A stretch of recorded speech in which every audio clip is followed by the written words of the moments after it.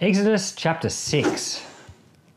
Yahweh said to Moses, "Now you shall see what I will do to Pharaoh, for by a strong hand he shall let them go, and by a strong hand he shall drive them out of the land."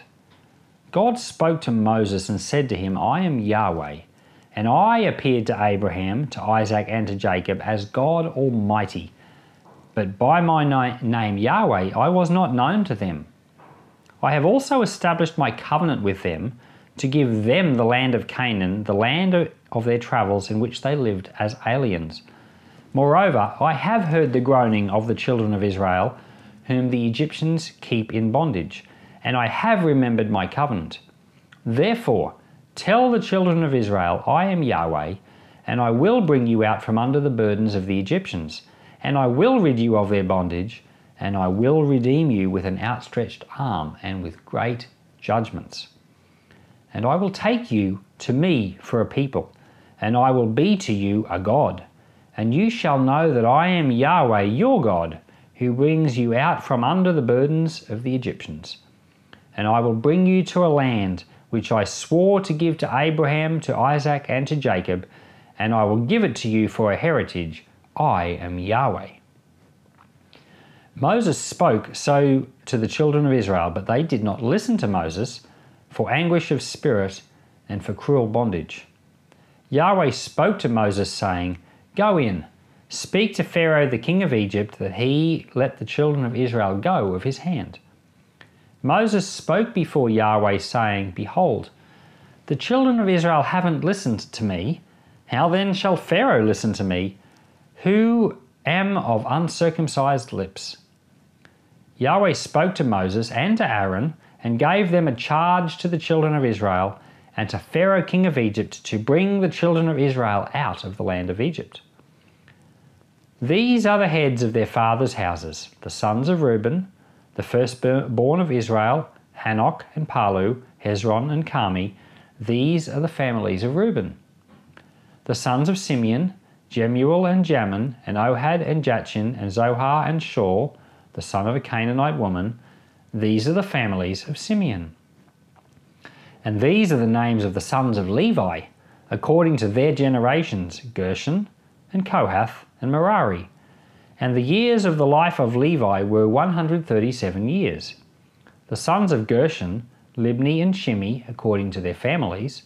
The sons of Kohath, Amram and Ishar and Hebron and Uzziel, and the years of the life of Kohath were 133 years. The sons of Merari, Mali and Mushi. These are the names of the Levites according to their generations. Amram took Jochebed his father's sister to himself as a wife, and she bore him Aaron and Moses, and the years of the life of Amram were 137 years. The sons of Esau, Korah and Nepheg and Zikri. The sons of Uzziel, Mishael and Elzaphan and Sithri. Aaron took Elisheba the daughter of Aminadab, the sister of Nahshon, as his wife, and she bore him Nadab and Abihu, Eleazar and Ithamar. The sons of Korah, Asir and Elkanah and Abiasaph, and these are the families of the Korahites. Eleazar, Aaron's son, took one of the daughters of Putiel as his wife, and she bore him Phinehas. These are the heads of the fathers' houses of the Levites, according to their families. These are that Aaron and Moses, to whom Yahweh said, "Bring out the children of Israel from the land of Egypt according to their hosts." These are those who spoke to Pharaoh king of Egypt to bring out the children of Israel from Egypt. These are that Moses and Aaron. It happened on the day when Yahweh spoke to Moses in the land of Egypt, that Yahweh spoke to Moses, saying, "I am Yahweh, speak to Pharaoh king of Egypt all that I speak to you." Moses said before Yahweh, "Behold, I am of uncircumcised lips. How shall Pharaoh listen to me?"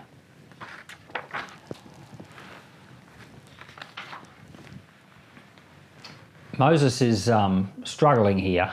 I mentioned before that he had 4 excuses as to why he didn't want to serve the Lord. Now he's actually gone and actually started to serve the Lord, and now he's found that not only won't Pharaoh listen to him, But the children of Israel won't listen to him either. So he's now like at this point, like, you want me to do this. No one's listening to me. What's the point? And he says to the Lord, I am a man of uncircumcised lips. And you think to yourself, all right, what on earth is that? What's uncircumcised lips? And when a person was circumcised, they were done so to say that they belonged to God. You know, like Abraham was circumcised and Isaac was, and, you know, this was a part of the covenant, and God wanted this. In other words, this was what you had to do to be acceptable to God and to be, you know, a part of God's plan. And Moses is now basically trying to say to God, the things I say are not acceptable to you.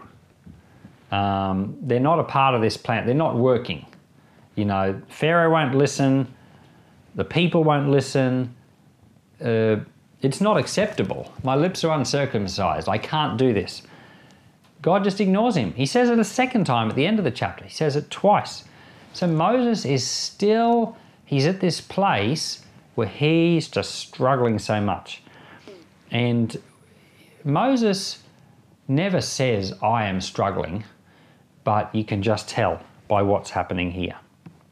And so I think that this is a real indication to us that sometimes we just feel like we're struggling. If you're in the ministry, or if you're serving the Lord, or even if you're just doing the most basicest of things and you feel like you just can't do it, this is Moses. This is where he's just so at the point where he says, I can't do it. I am pointless. I'm not good enough for you, God. A lot of people have felt like they weren't good enough. And Moses wants to give up, but he's not allowed to. God won't let him. And the truth is, you're not allowed to either. You know, we're not allowed to give up. Now, Moses could have given up. He could have actually just left. But he doesn't, because he knows he can't. He knows he's not supposed to. And you can't either. Your option is to say to the Lord, help me. Help me, Lord. And the Lord will help you. He does. He's good like that. I found it in my own life and my own experience that there are times when I'm just so desperate. I'm at the point where I can't handle things anymore, and I just say, Lord, help me. And he helps. Thank God. And then we get to this second half of the chapter, and it's full of genealogy of the first three sons of Israel, Reuben, Simeon, and Levi. These are actually the three sons that Jacob, when he pronounced his blessings over all the 12, the first three, the blessings were more like curses. So they're the first three. And these are the only three that are like named here.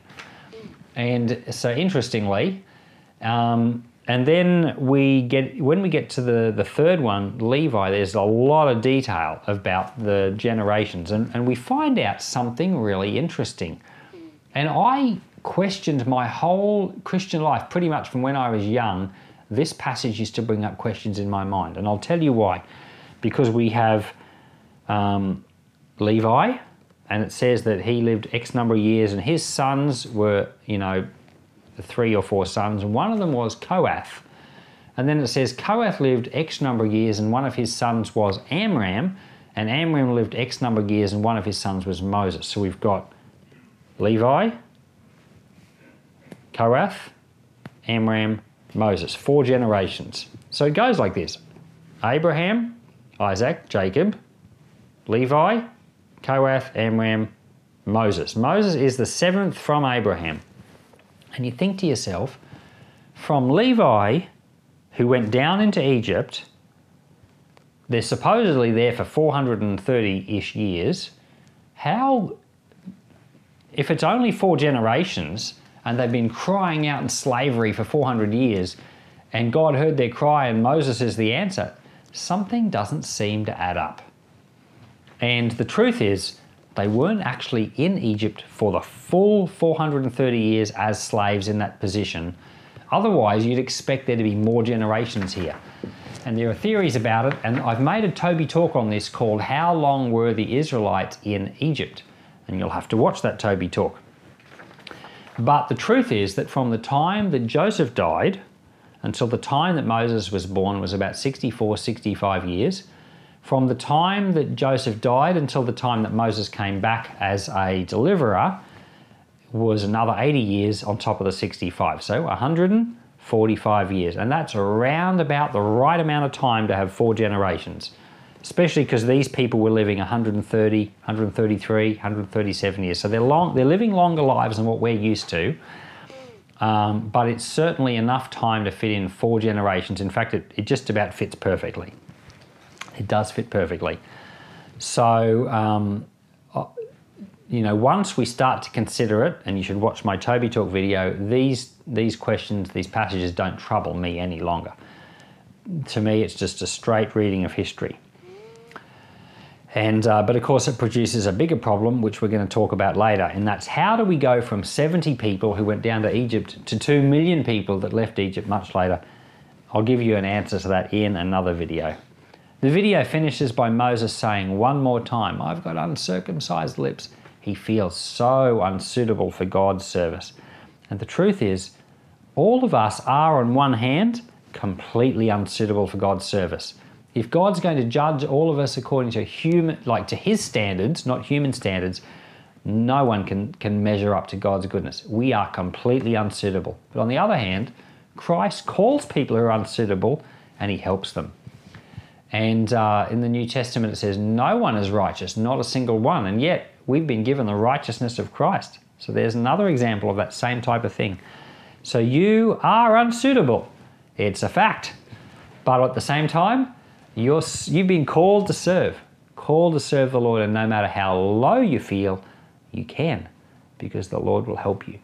So Father, I do pray that today. I pray that you'd help us to realize that in Christ we can do all things. That's what Paul said in the book of Philippians, that Lord, all things are possible through Christ who strengthens us. So Lord, strengthen us to serve you. Strengthen us in our moment of great lowness and great difficulty. We might feel, Lord, we can do nothing. Without you, we can't do anything. But Lord, with you, we've got grace. So give us grace today that we might walk with you and serve you. And Lord, show every listener of mine today, right now in this moment, the thing you're asking of them, that their lives might be a blessing to others. In Jesus' name, amen.